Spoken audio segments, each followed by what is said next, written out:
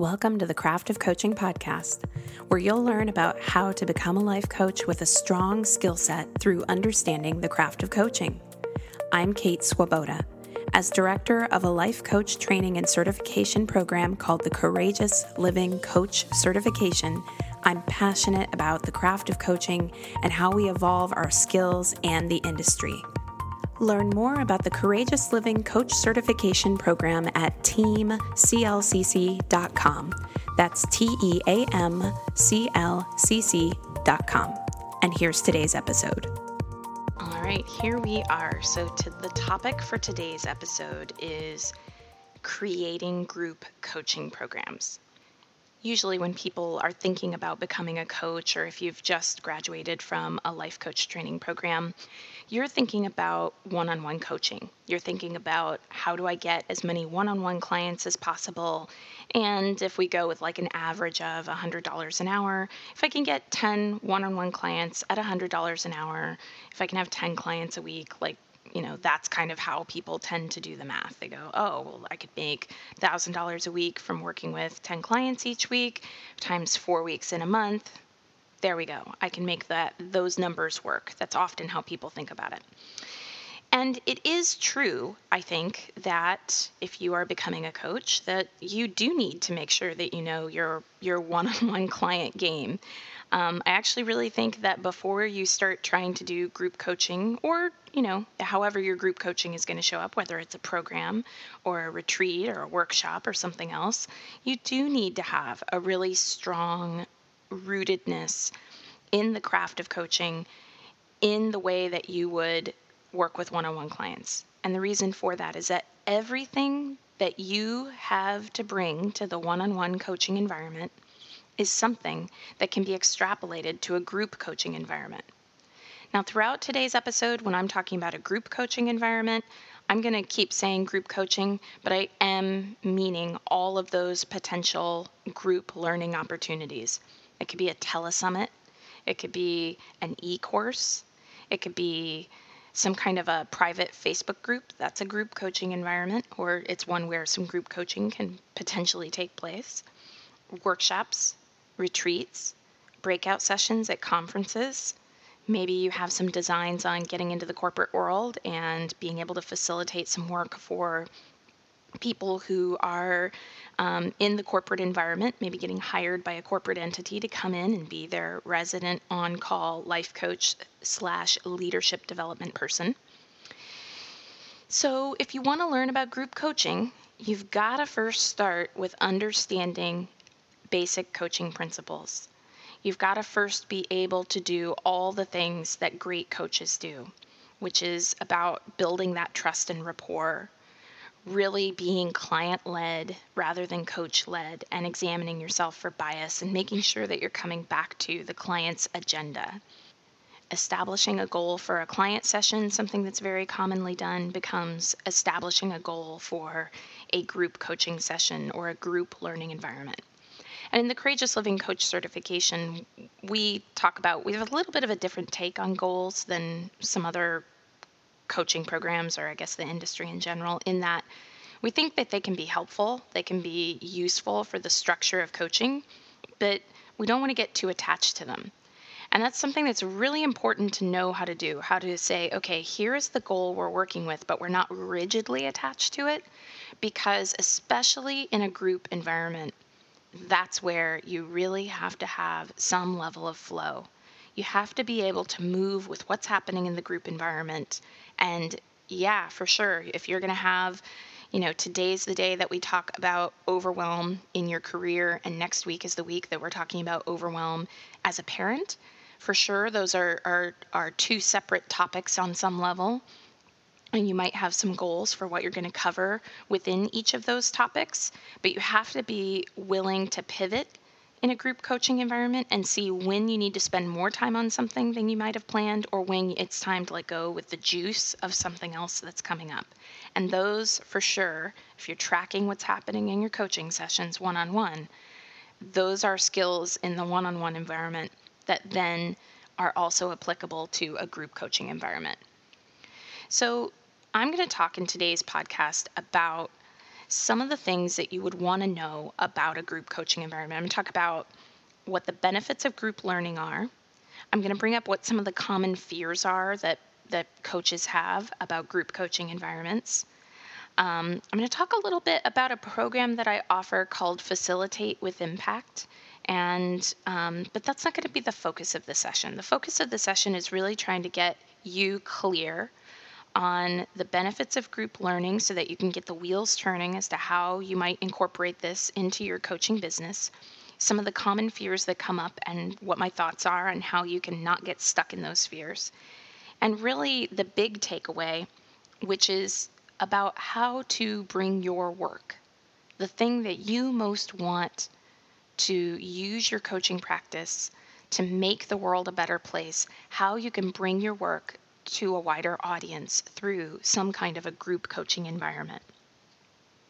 So let's get into the benefits of group learning. Like some people, people who prefer one-on-one coaching maybe, would go, well, why would I want to talk about anything that's personal growth oriented in like a group? Like, I don't want to do that in a group. I would only want to work on like my personal growth stuff with a coach. And, you're always going to find people who fall into that category, and you yourself might even fall into that category.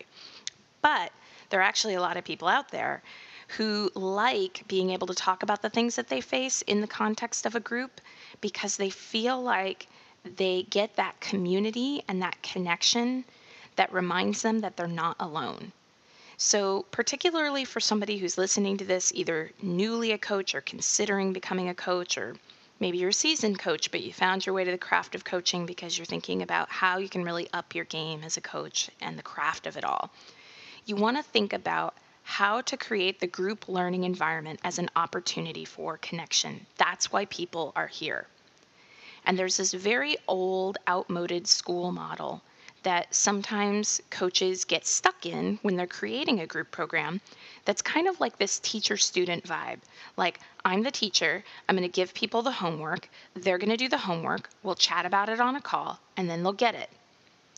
And of course, every course that I ever teach, right, has some of those components in there. Don't get me wrong, they're not wrong to have. But if that's all that's happening, what happens is you're only really reaching the people who learn really, really well by doing worksheets. So the benefit of group learning is that community and that connection. So anything you can do to bring in more opportunities for your participants to connect with one another, to learn from another, to connect as a larger group with you, the better. Particularly because you want to think about too, like, if you really want to make an impact with helping someone through something that they're going through on a personal level, maybe you want to teach something about overwhelm, maybe you want to teach something about parenting and how to really reclaim yourself as a mom, maybe you're wanting to teach something about powerfully going into building your business. Whatever it is that you're wanting to teach, people are going to want connection beyond when your course, program, workshop, retreat, whatever it is, ends. And so anything you can do to connect the people in your course so that they have each other still even after the course ends is even more benefit to everybody who's in the course. And it makes it more likely that they're going to really be able to follow through on the things that you teach. Another thing that can be really, really helpful with group learning environments is learning from other people's experiences. Now, again, this sounds super obvious. As different people are sharing, somebody might learn from Mary Jane, who shares over there, and Mary Jane might learn something from Sally, who shares over there. Got it. But again, a lot of coaches come into a group coaching kind of environment thinking, yeah, everybody will just learn from one another, without realizing that facilitating learning from other people is a skill set. If I'm wanting someone who is speaking, who is sharing, to be a teacher for the entire group, then I'm going to want to listen for some specific things. Sometimes it depends on the situation, right? But a couple things that you might be listening for. You might be listening for where someone got stuck and found their way through so that you can highlight for the group. Look at how this person got stuck and how they found their way through. If you're trying to teach a skill set, You might be trying to listen for, when they share their example, their take on the situation, did they actually get it? Did they actually give you an example that is an accurate example for the question you asked? So if you're asking people to share about some way that they reframed an internal critic voice, and that person shares a reframe that isn't really fully a reframe. Like, let's say you've been teaching people about how to work on those internalized critics, and you ask for some examples from people, what are some things you did to reframe that critical voice? And the person gives you an example like, well, my critic said that I was really lazy and stupid, and I reframed it as, you could have done that better. It's like, well, you as coach probably know that that person still has some groundwork that they could go. And you don't want to tell them, oh, that's wrong, right? Because that kind of shuts down some energy. So how do you use that kind of a moment? Well, this is the kind of thing that it's like it takes a skill. Use the moment. Maybe you say something to that person like, if you were going to take, that's great, what you started with. If you were going to take that and you were going to turn up the volume on it and make it even more of a reframe, what's the next level of volume? And see if the person can go from what they shared with you to turning up the volume on that share, and maybe going even further in the direction of the kind of example that you asked them to give. So there are all these ways that you can teach people through the one person who happens to be sharing at that moment. And you have to learn how to recognize those opportunities. And that is something that I really emphasize when I'm teaching people how to powerfully facilitate in Facilitate with Impact, which is the group program that I mentioned earlier. Last, a huge benefit of group learning is the way that you can extend the learning beyond the original training environment. And I did mention that just a few moments ago, but I really want to circle back to that, because what you will find the longer that you are offering any kind of coaching business is that people move through problems in different ways. And when they've worked through one aspect of a problem, sometimes that's exactly the piece that they needed to work through in order to be ready for the next stage of a problem that they're facing. So anything that you're doing to help people move through one stage of a problem, you might not always see it right away, but once they have finalized the work that they're doing with you for your program, give them a little bit of time, and then you might find, okay, here's the next phase of this. And your next group coaching offering can address the next phase of something that someone is trying to work through. So to give a really simple example of what I'm talking about with that, if you were offering a marketing course and you did a month-long program to really help everybody figure out how to get their website set up and get their sales pages set up and really, know what all the parts are to make for a really effective website, the next thing that people might be ready for after that would be, how do I get off my website? How do I get booked on podcasts? How do I get a social media presence that actually gets people interacting with me and get some traction going? These are the sorts of things that people might be prepared for only after they've completed an earlier leg of the journey. So when you run a group coaching program and you connect your participants, you enable a group of people to go on a journey with you, and you prepare them simultaneously for the next leg of the journey. So if you are all about feeling very passionate about helping people with a really specific problem, and you want to set up a system in your business so that every single aspect of that problem is something that your business is prepared to pivot to and offer, then you want to think through, what are all the things that people are going to need while they're with me? What are they going to be prepared for? What to work on next once they're done working with me? And how is it that keeping this cohort of people connected to each other means that the next time I'm offering something that's going to help people with the next leg of their journey, they know that I'm here and that this is an option for them. Okay, so now, having talked about all the reasons why group coaching arenas can be so helpful, and hopefully getting you thinking about some ways you might do some group coaching, I want to talk about common fears. The big ones that I've heard have been really three. Well, they're really three big ones. How to not get overwhelmed as the leader, because people think, oh gosh, it can be overwhelming to manage a number of one-on-one clients. I can't imagine managing, 20 people in a group program.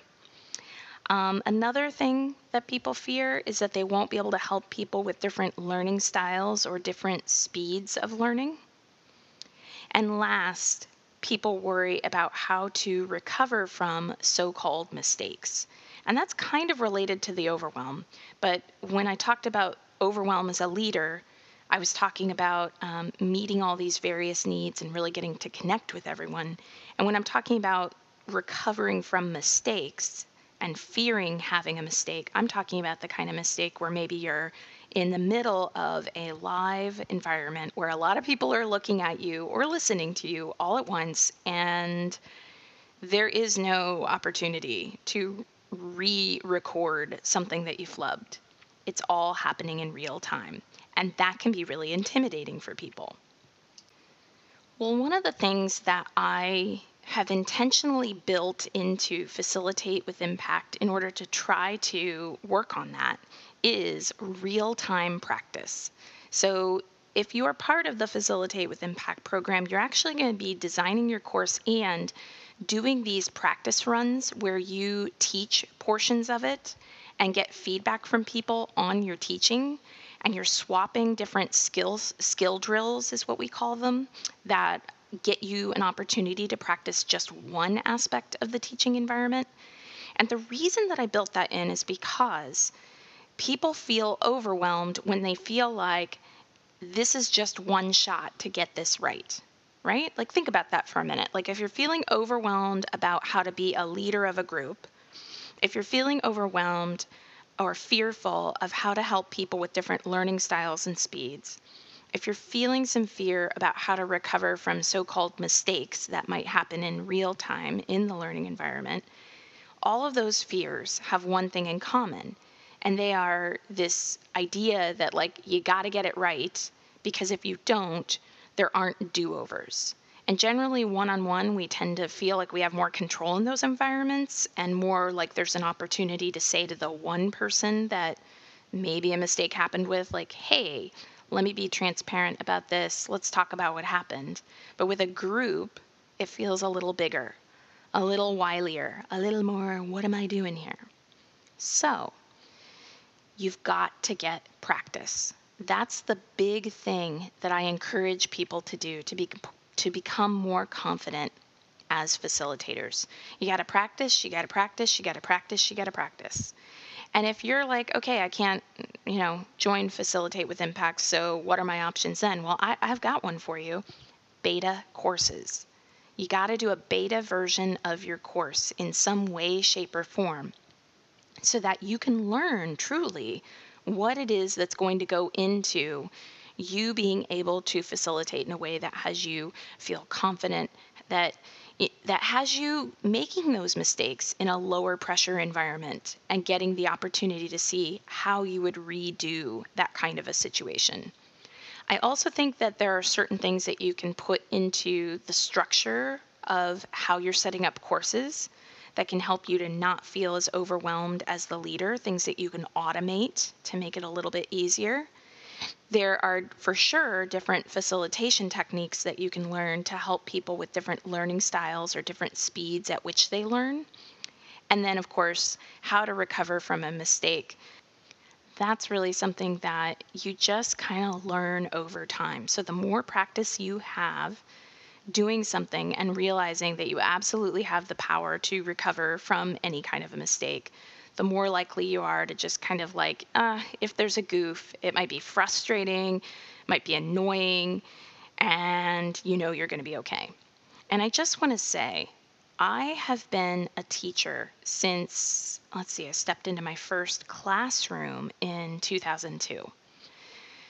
So I've been a teacher in a lot of different ways for a really long time, and I got to tell you, I don't think I've ever run a single course where I didn't make a mistake. There's some kind of mistake along the way, right? Like some kind of in the classroom environment, thinking that I had given students a handout that I didn't end up giving them. And they're like going, what do you mean? You never gave us this handout. And then I'm going, I forgot to give them the handout, I've done speaking events where talk about one time really to get it right. I've done speaking events where I realized only after I finished that I actually didn't talk as long as I was contracted to talk. And I felt just total how did I get that wrong? And it's a really human moment to have. And it's a really wonderful opportunity to feel that kind of embarrassment, because it is a little embarrassing to make a mistake, and to go, okay, but at the end of the day, was I of service? Was I doing something that's in the direction of my deepest passion? Was I really trying to leave people with an impact that helped their life? Yes, I was. Okay, that's the best you can do sometimes. It really is.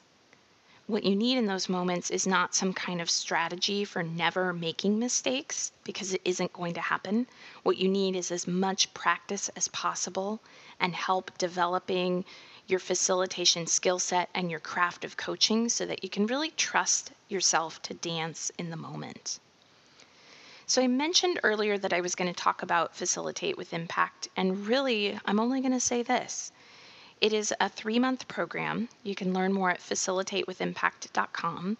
A number of our Courageous Living Coach certification graduates and past participants are participating in Facilitate with Impact. And it is a program that, yes, is kind of intense, because we really are going to have you working hard to create your course and practice it. Really, you're going to be learning how to facilitate through direct practice and feedback.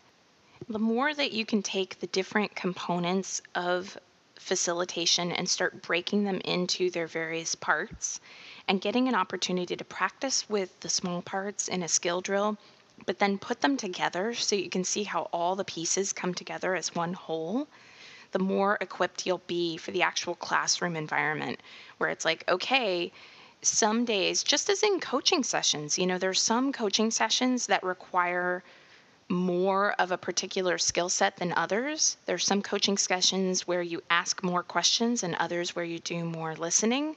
It's not always some kind of perfect balance thing. You're really learning how to dance in the moment between those small bits of skill set and the larger picture. And I think that is something that, however you plan to get your experience with facilitation, it's going to be really important that you get some time to practice. So find someone to do a beta group with. Try to run just if you want to do a big 9-month signature program, try running maybe a 1-week program before you go into 9 months. Try to take little parts and build from there. And the big takeaway that I really want to leave you with is this. Your work in the world can have even more impact in a group coaching environment. Instead of creating a business where you're working with people one-on-one and that's it, I know that it can be very intimidating to think about all the different pieces that go into a group coaching environment, but you really can learn, here's my checklist, here's my container that's going to support me to really rock out and have fun in this environment and have a lot of people having fun with each other. You really can make an even bigger impact than you would with just one person at a time in one-on-one sessions. So really consider in your own desires for where you're going to go with coaching, how one-on-one coaching skills can be extrapolated to the group coaching environment, the benefits of the group coaching environment, and how you can get as much practice as possible so that you can really just dance with the moment and have fun the first time that you are running your group coaching program. All right, that's a wrap for today's episode. Thank you so much for listening. If you have a moment to give us a rating in iTunes or wherever you're listening to this podcast, so helpful, because that helps other people to learn about this podcast and also listen in.